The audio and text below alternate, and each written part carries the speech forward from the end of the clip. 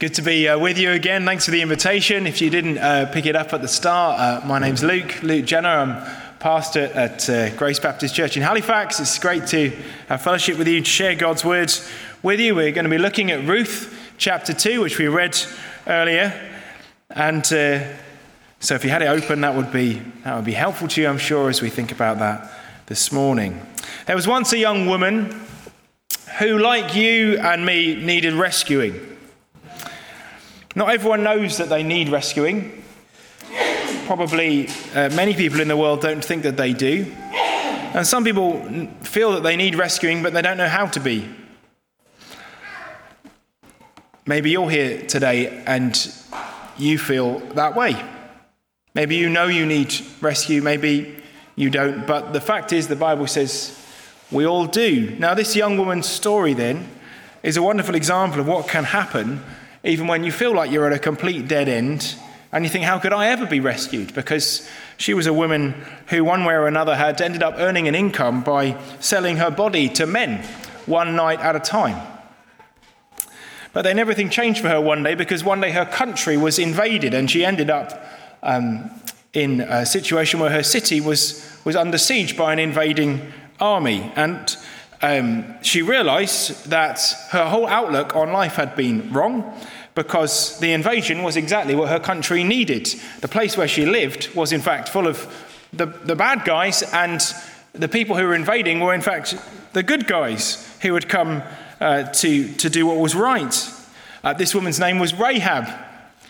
She's found in the Bible, and you may have heard of her story. For her, this invasion of her country and this siege of her city was, in fact, the beginning of liberation for her, rescue and freedom, though it didn't look like that way at first, because she discovered that the God of the people who had come to destroy her immoral city, called Jericho, was, in fact, a God who was kind to people like her, a God who was kind to people who had gone down a complete dead end and who had messed up and who had all sorts of problems in her life. If she would just take his promises seriously and take him seriously in his mercy and his love. And that's exactly what she did, and her life was never the same again, and many of you know the story. But you're thinking, why am I talking about Rahab this morning? Aren't we talking about the book of Ruth? Well, the reason is because Rahab came to love this God who had come to permanently stop the rot in her city and in her life, and she came to love his people too. And one of those people was a young man named Salmon. And one thing led to another, and Salmon asked Rahab to marry him. And she said yes. And not long after that, a baby boy appeared. And Rahab and Salmon, this married couple, loved this little boy. They loved him to love the God who rescues. They taught him to love the God who rescues people. They taught him to always be ready to be his instrument to rescue other people. Just as they had been rescued, they wanted to teach their little boy to be like that too. And that boy learned that lesson, and he grew into a man who therefore knew how to take responsibility for himself, but for other people who needed it too. He grew into a man who learned to sacrifice his own comfort for others, to share what he had with those in need, to give to those who didn't deserve it, to look after the outcast and the stranger, and to never complain. In other words, Rahab's boy grew up to be a man who looked like Jesus. His name was Boaz. And it's his story that we're now looking at this morning in Ruth chapter 2. Following Boaz's story means coming to understand, with women like Ruth or Naomi or Rahab, it means coming to understand you need outside help. I need outside help. I cannot fix myself. You cannot fix yourself. Whether you like it or not, you are every moment reliant on a rescuer who's not you. If you don't have that rescuer in your life, then there's no hope. But if you have him, then there is every hope. And for you and me, his name's not Boaz, but his name is Jesus. Our biggest problems come from the times that you don't or won't ask Jesus for help. The biggest problems in your life come from those times where you resist him and say, I'd rather fix myself. Is that what you're doing this morning? Is that I know that's what I can do, and I'm a Christian. I say I follow Jesus and I love him, and yet there can be times in my life where I still resist him and say, thank you, Lord, but I can fix myself. Do you know what that's like? Well, this morning is a call to repent of that, to leave that behind, and to run to the rescue of Jesus. Because in him we find, as this morning's message is called, a liberating word, a word of rescue and freedom, as we've already been thinking in another context this morning. I'm saying, don't go it alone, get rescued. Okay? And I want to say a few things then about this rescue we discover here, outlined for us in Ruth chapter 2. First of all, rescue needs relationship and righteousness. Got a few R's this morning. It's just the way it's worked out. So rescue needs relationship and it needs righteousness or uprightness, integrity.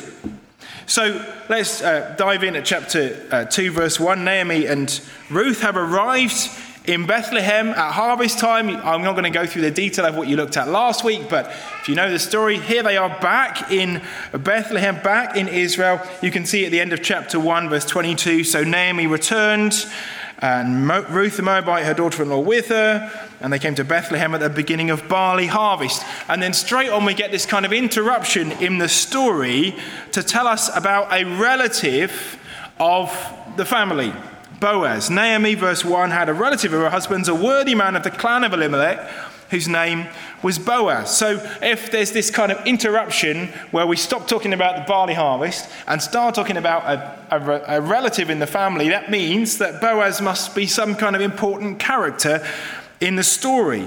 And given that Naomi is still, if you remember the end of chapter 1, basically in a bad place, a dark place, she's kind of miserable and bitter and troubled about what's happened to her, even though she's coming back to her homeland.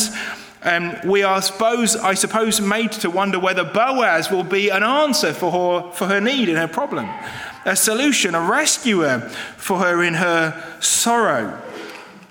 And if he is going to be such a rescuer, then he's going to need to be two things. He's going to need a relationship to Naomi, and he's going to need righteousness in order to save her.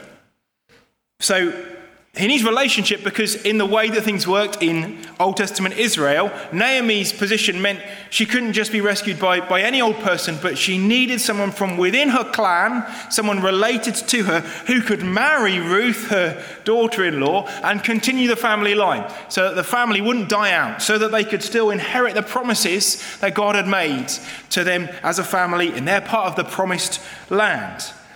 And what do you know? But Boaz is related to them. He's part of the clan of Elimelech. That's good news. Naomi might well have forgotten that there was somebody who could rescue her. She was in her misery. She's in this kind of pit and she's maybe not remembered. There's somebody who could help. But we, the reader, are being told there is someone who's going to be able to help. Naomi is not at this stage taking any kind of action. She's kind of very subdued and lonely and sad at this part of the story. And it's actually Ruth who comes up with a plan for getting them going and trying to get some food and some income. And that's found in verse 2. Ruth the Moabite said to Naomi, "Let me go to the field and glean among the ears of grain after him in whose sight I shall find favor." So she's the one saying, come on, I'm going to go and do something about this. We need to eat. Let me go and get some food from gleaning in the fields. And Naomi just says, okay, go then. Go, my daughter, at the end of verse 2. It's like she's still feeling that maybe God is not for her, but God really is, because God's going to do something through Ruth saying, okay, let's go to this field, because she'll meet somebody there. He will change their lives by rescuing them from their predicament. And what do you know again? Verse 3, she set out and went and gleaned in the field after the reapers, and she happened to come to the part of the field belonging to Boaz, who was of the clan of Elimelech. What do you know? The guy who's the relative, the one man who can rescue them, is the very one she just chances to come into the field of. She could pick any field in Bethlehem, and she finds the field belonging to the man who can be their redeemer, their rescuer. So God is in this, isn't he? God is in circumstances like he can be in yours to just arrange things and to bring you across the path of another Christian, to encourage you, or across the good news of the gospel itself, to say there's a Saviour, the Lord Jesus Christ. God does those sorts of things, doesn't he? The rescue is on because there's a relationship here, we're told. But relationship on its own isn't actually enough. I said rescue needs relationship and righteousness. You see, there's going to be no rescue for Naomi if Boaz is a part of her clan, but in fact he's a rotten apple who has only got to where he is by trampling on other people, and he won't care about those who are in need. It won't work out if he's like that. He needs to be a man of righteousness. Rescue only comes through integrity and godliness and self-sacrifice and compassion. So he needs to be that kind of man, doesn't he? And thankfully, it's quickly obvious that Boaz has this in spades. When you read about him, the very first word that is recorded of Boaz in terms of what he says in verse 4 is the Lord. That's the first thing on his lips. The Lord, Yahweh, is on the lips of Boaz straight away. Verse 4, behold, Boaz came from Bethlehem, and he said to the reapers, the Lord be with you. So there's this sense that he's a man straight away who takes the Lord seriously, who loves him and wants the Lord to bless others too.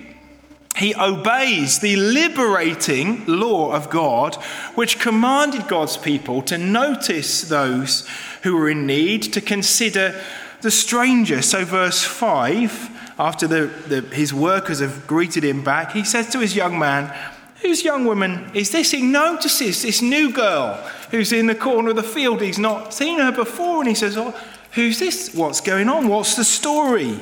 And when the story is told to her in verses 6 and verse 7 about Ruth, Boaz realizes that because this woman is a foreigner from Moab, some in his field might have been tempted to shun her and to mistreat her. So he says in verse 8 to Ruth, now listen, my daughter, don't go to glean in another field or leave this one, but keep close to my young women. Let your eyes be on the field that they're reaping and go after them. Have I not charged the young men not to touch you? And when you're thirsty, go to the vessels, drink what the young men have drawn. He's concerned that she doesn't get abused or mistreated by people in other fields, or even by those who might be around and about where his field is. You see, Boaz could well have gone to the law, because the law of God said this. It could have said, the law requires me to have nothing to do with Moabites. You know, they were foreigners. They were, somebody might have said, well, no, I shouldn't touch them. They're dirty. There were parts of the law that might have suggested that. But Boaz realizes, I think, that there's an even stronger note in the law than that. There's the note of mercy and the note of compassion, to do justly, to act kindly towards those who need protection. And so he ensured it for Ruth. So he's acting with righteousness. So he's not just a relative, not just relationship there, there's righteousness as well. And so the rescue is still on. And in doing all this, then Boaz is simply following in the footsteps of the one who would become his greatest descendant, the Lord Jesus Christ. You might know from the end of the book, if you've read ahead already, that he's going to become the ancestor of King David, who will become the ancestor of the Lord Jesus Christ. And we find then in Boaz this kind of shadow of the one who is to come. Because just like with Boaz, women in the time of Jesus were still vulnerable and despised centuries later. We don't like to hear that, we don't like to think about it, but the lot of women in the Greek world and the Jewish world at the time of Jesus was not a particularly easy or always happy one. And yet, read the Gospels and find Jesus treating women with dignity and respect and as equals to men. and in a way which honored them and valued them and validated them and made them servants of his kingdom, the first ones who would see him risen from the dead, and all other kinds of ways in which Jesus showed how valuable women were and stood up for them. With Jesus, you were even safer as a woman than you would be in Boaz's field because of the whole glory of the Lord Jesus Christ in his dealings with women as well as with men. Of course, you don't need to be a woman to enjoy the safety and the love and compassion of the Lord Jesus Christ. You don't even need to be materially or physically vulnerable like Ruth and Naomi were. Because you need to just realize there's something even more dangerous actually than that, than being poor or being needy. The fact that you're spiritually vulnerable. That's the biggest you need to realize this morning. Like me, you do a pretty bad job at recognizing and resisting the lure of God-free living. You don't always see the lie that the devil wants to feed you to say, no, this way's better. Just ignore the way of the Lord Jesus Christ. Come with me. It's more fun over here. It's better over here. It's easier over here. Ignore his ways. Ignore his law. Ignore what he says is his love. It's not true. Come my way. And you and I are so easily just drawn into that. Our hearts seem to too easily be drifting off towards those kind of lies. We become our own worst enemy. What's your only hope then when that happens? Well, it's not improvement, self-improvement, I'll do better tomorrow. Our only hope lies in rescue. Someone else coming from outside saying, what a mess you're in. Let me come and get you. Let me save you. You can't make yourself better. You can't improve yourself. In the eyes of God, you need a rescuer who will get you out of the pit and set you right again. To be rescued, then there needs to be a relationship, and there needs to be righteousness on the part of the rescuer. And in Jesus, and Jesus alone, you get both perfectly. No doubt Boaz had his flaws, made his mistakes. We're not told about any here. And yet he was a sinner like me and you, but the Lord Jesus is not like that. Perfectly related to us, became one of us and lived among us. He joined our broken family and took our brokenness on himself, whilst at the same time staying utterly perfect, pure and righteous and holy, so that he might take our sins with not having to pay for any of his own, but only pay for his people's and completely pay for them on the cross so that we can be rescued and forgiven. He did all of that with towering, compassionate righteousness. So there's no one like him to offer to you and to me this morning, the only one who's like this. The question is then, will you let yourself be rescued? It's all too easy to stay hard-hearted and to say, I still think I can do it myself. Well, I want you, the Word of God wants you to let go of that attitude and to say, I'll let myself be rescued. I'll admit I need somebody from outside, this Jesus, this great Boaz, to come and redeem and liberate me from my sin and my need. So rescue, okay, it needs relationship, it needs righteousness. Now, less of what it needs, more of what it gives. It's the second thing I want you to see particularly. What does it give? Rescue gives refuge and riches. That's the second thing. Rescue gives refuge and riches. So if we pick it up again at verse 10, Ruth is astonished that this wealthy landowner should treat her in this way. He's a complete stranger, and yet he's gone out of his way to make her way easy. And I'd say immediately, it is the same with everyone who encounters Boaz's greatest heir. You come to Jesus and you think, how could you ever treat me so kindly and so graciously? But he has, and he does. Boaz then, he shows his true colours. We're told in verse 10, she fell on her face, bowing to the ground, said to him, why have I found favour in your eyes that you should take notice of me, since I'm a foreigner? Boaz shows what he's like by not puffing himself up and going, well, yes, of course, I am the most generous benefactor here in the neighbourhood. He instead draws attention away from himself. In verse 11, he says, all that you have done for your mother-in-law, Since the death of your husband has been fully told to me, how you left your father and mother in your native land and came to a people you did not know before. So he draws attention away from himself. He says, I've heard what you did. And he shows that he's interested in her. But more than that, not just focusing on her, he shifts the focus to God. In verse 12, he says, the Lord repay you for what you have done, and a full reward be given you by the Lord, the God of Israel, under whose wings you have come to take refuge. He wants the focus to be on the Lord, not Boaz, the great philanthropist. Here I am, I'm wonderful. He says, no, the Lord. May the Lord bless you and keep you. May the Lord repay you for what you've done. You've come to take refuge, not under my wings, but under his. And yes, of course, in many ways it would be true to say, in fact, chapter 3 will go on to talk about that same image of someone coming to shelter under the wings of Boaz, actually. Maybe you'll look at that next time. But even though, yes, Boaz will come to be her refuge in some sense, he's saying there's someone else, there's a greater person here sheltering you. This rescue is a place of refuge for you in the Lord. And this beautiful image of God then behaving, as it were, like a mother hen, sheltering her fragile young under her wings and protecting them is so common throughout Scripture, particularly in the Psalms, but then most wonderfully and perfectly again in the Lord Jesus Christ. You read about that in Matthew chapter 23. You remember perhaps when he's sorrowing over Jerusalem and this city which he's come to with life and love and forgiveness. And he says, how I have longed to gather you as a hen gathers her chicks under her wings, but you were not willing, he says.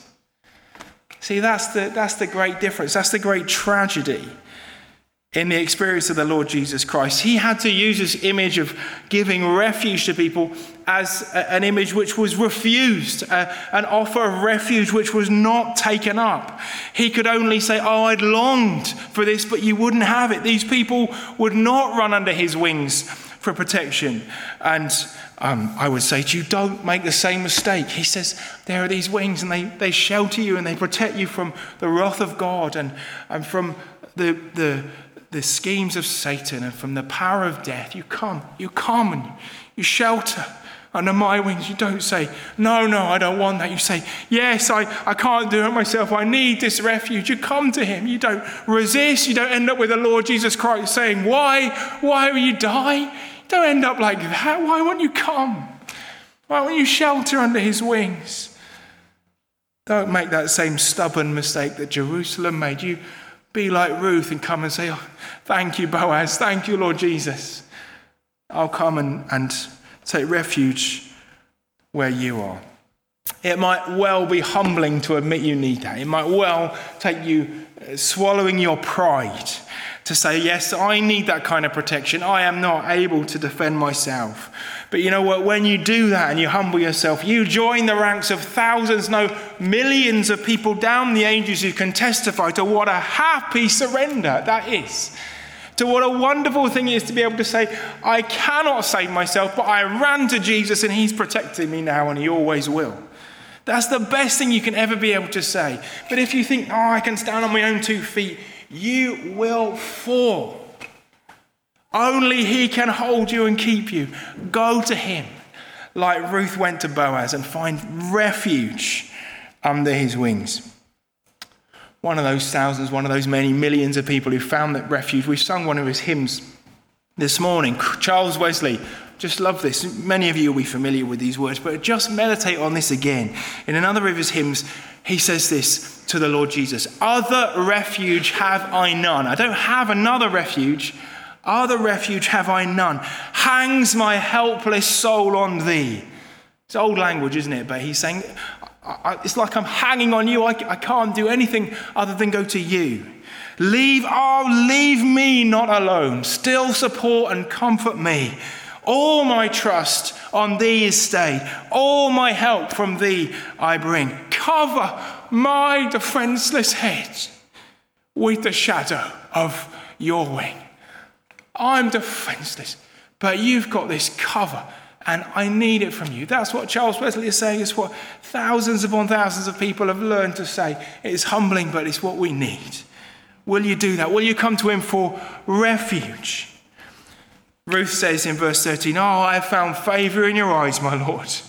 You've comforted me. You've spoken kindly to your servant. No, I'm not one of your servants. She sees it. She submits to it. She doesn't say, thank you very much, Mr. Barrows, but we can make it on our own. She doesn't say that. She says, thank you so much. I need this. You've held out a lifeline to me. I accept your refuge. So rescue gives refuge, but even more than that, I'm saying rescue gives what? Refuge and riches. We find more than just refuge, just a kind of a place to cower and hide under Christ's wings or under Boaz's for Ruth. More, we find riches as well. Refuge and riches. Abundance. That's what Ruth discovers when she comes under the great Redeemer in her family.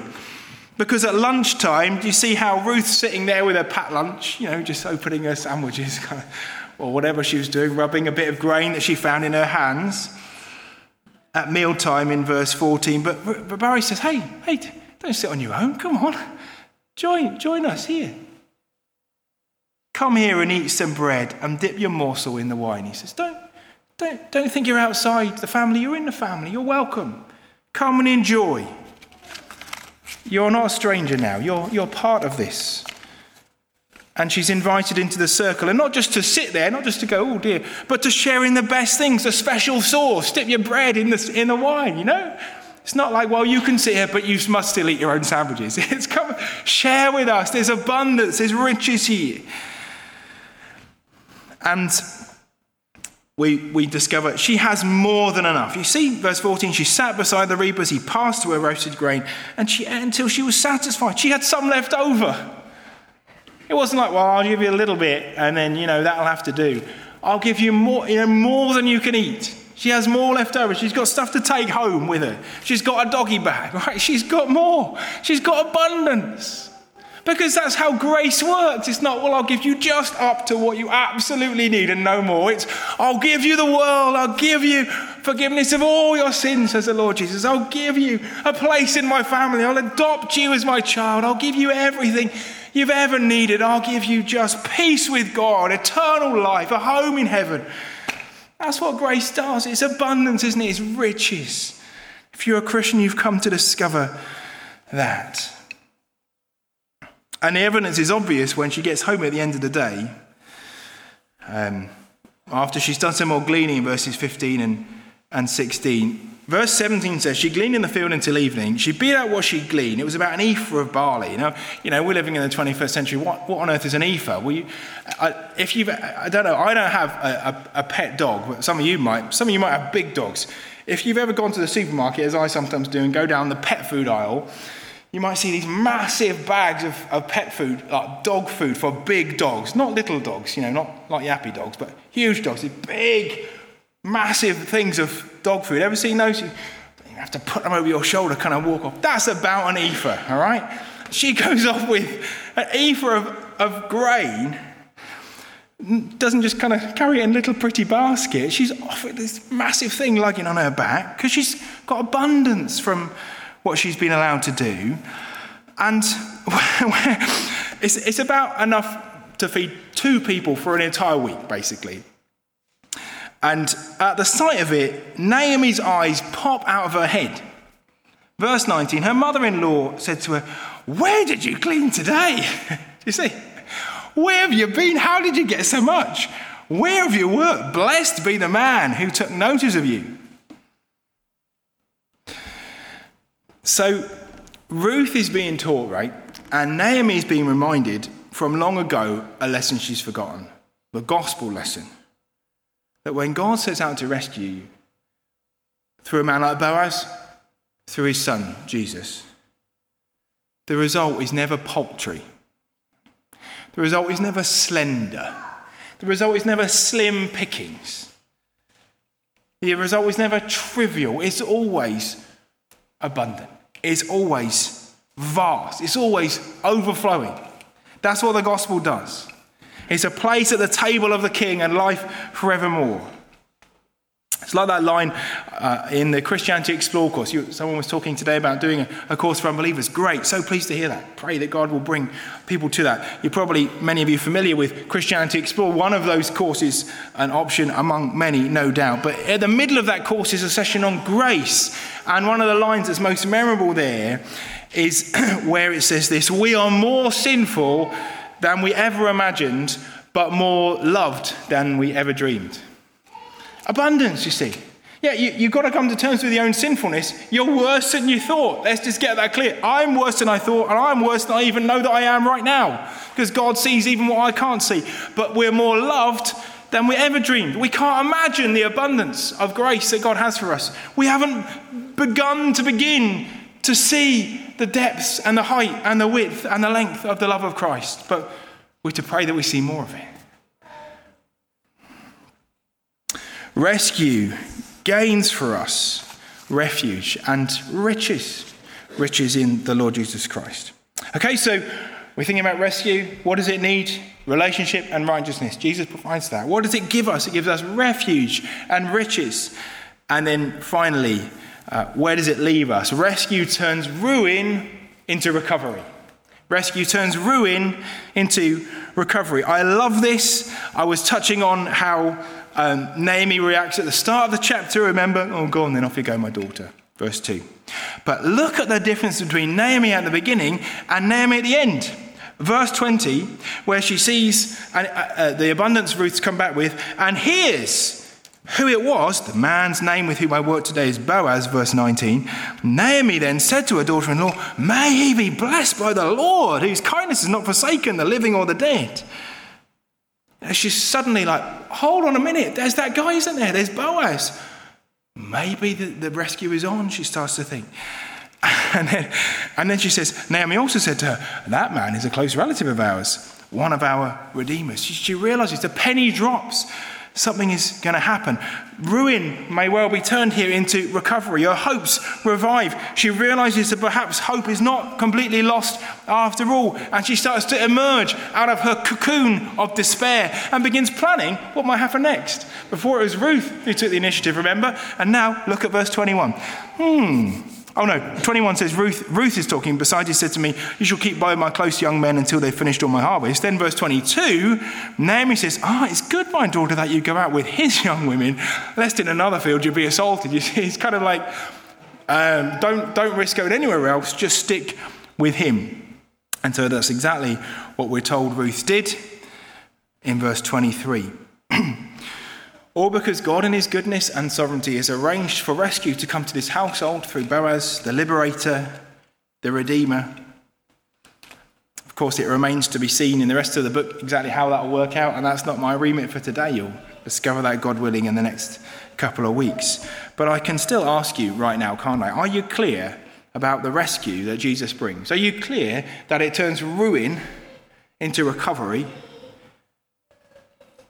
I myself and so many Christians can testify that I've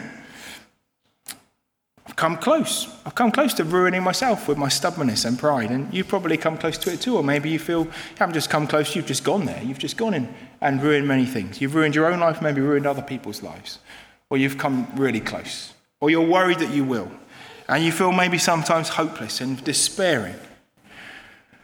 But both for me and maybe for you, but certainly for so many others, you can say the Lord Jesus Christ is the one who brings us back from the brink and takes us out of that ruin and gives us recovery. In his grace, don't deserve it, do we? We weep over our sin, and he comes and he says, I'll give you the world. I'll give you my heavenly Father's love, and he can be your Father too. I could give you so many examples. Let me just give you one example of a particular friend of mine, a friend back in our church in Halifax. A man, I'll tell you his name, just easier to hang something on there. His name is Martin. And for decades, by his own admission, he had ruined many people's lives. He'd ruined his own life. And particularly, he'd ruined numerous women's lives by being a serially unfaithful man. That's just, he would say that himself. He said that in his own testimony. And this friend of mine, Martin, very long story, but at a certain point in his life ended up on a hospital bed because God, in his sovereign providence, had afflicted him with an illness that came to literally within hours of killing Martin. And there he was on his hospital bed, knew nothing about the gospel of Jesus at all, absolute stranger, absolutely ignorant of all things Christian, there on the hospital bed, close to dying. And he's scrolling on his phone because he's bored. He scrolls on his phone and a video comes up on his phone, and it's a video of a Christian apologist talking about Jesus. And he stops, and his thumb stops on this video, and he starts to watch it. And Martin watches this video, and he thinks, this is what I've been looking for all my life. This is true. Can you imagine? He's never heard the gospel before, and he's watching on YouTube on a hospital bed, and he goes, this is it. And he just couldn't forget that. So much so that within weeks, not only had God in his mercy rescued him from his illness and set him on the road to recovery, but even more vitally had broken Martin's proud and unfaithful heart and set him weeping, just weeping, by his bed, another bed at home, over his sins, going to sleep one night thinking, I am a blot on God's world. Have mercy on me, Lord, a sinner. And he wakes up in the morning and he knows that his sins have all gone. He's at peace with God. And now Martin is one of the most vibrant members of our church in Halifax and overflowing with the joy of his rescue. Because that's what God does. He takes a person who's ruined himself and ruined other people and says, you know what, the way I want to be is I'm going to rescue that person and lead them on the road to recovery. And now he's blessing others with everyone who meets Martin will hear his testimony within about 2 minutes. You can't stop him. He'll say, let me tell you what God did for me. Because he's been rescued. He's been completely turned around.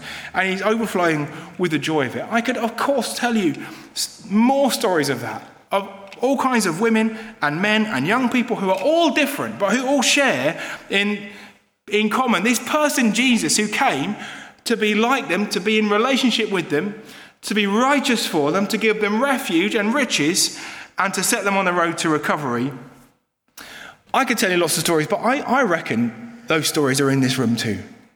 Right, because so many of you can say, yeah, he did that for me too. And I'm rejoicing. I hope you are rejoicing. I hope you're seeing something of the glory of Christ in your own life, the joy of your own rescue. I simply want to encourage you not to stop letting that be your story, to keep remembering what ruin you were in, what recovery he set you on the way to, and to come to him again, give him the glory and the thanks, and live for him with the joy of this liberating word. Let's pray together. Father, we thank you for the Redeemer who came, the Lord Jesus Christ, to rescue us. And we pray that we would live with such gratitude and thankfulness and new life because of what he's done for us. Lord, if we're here this morning and we feel that we are low or we are struggling, help us to lift up our eyes away from ourselves to him and find our hope in him. And Lord, if maybe we've never ever done that before, might today be the day when we do that and find, through repenting of our sin and trusting in Christ, find the riches of your grace, forgiveness and life forevermore. Help us, Lord, and speak to us, we pray, for his sake. Amen.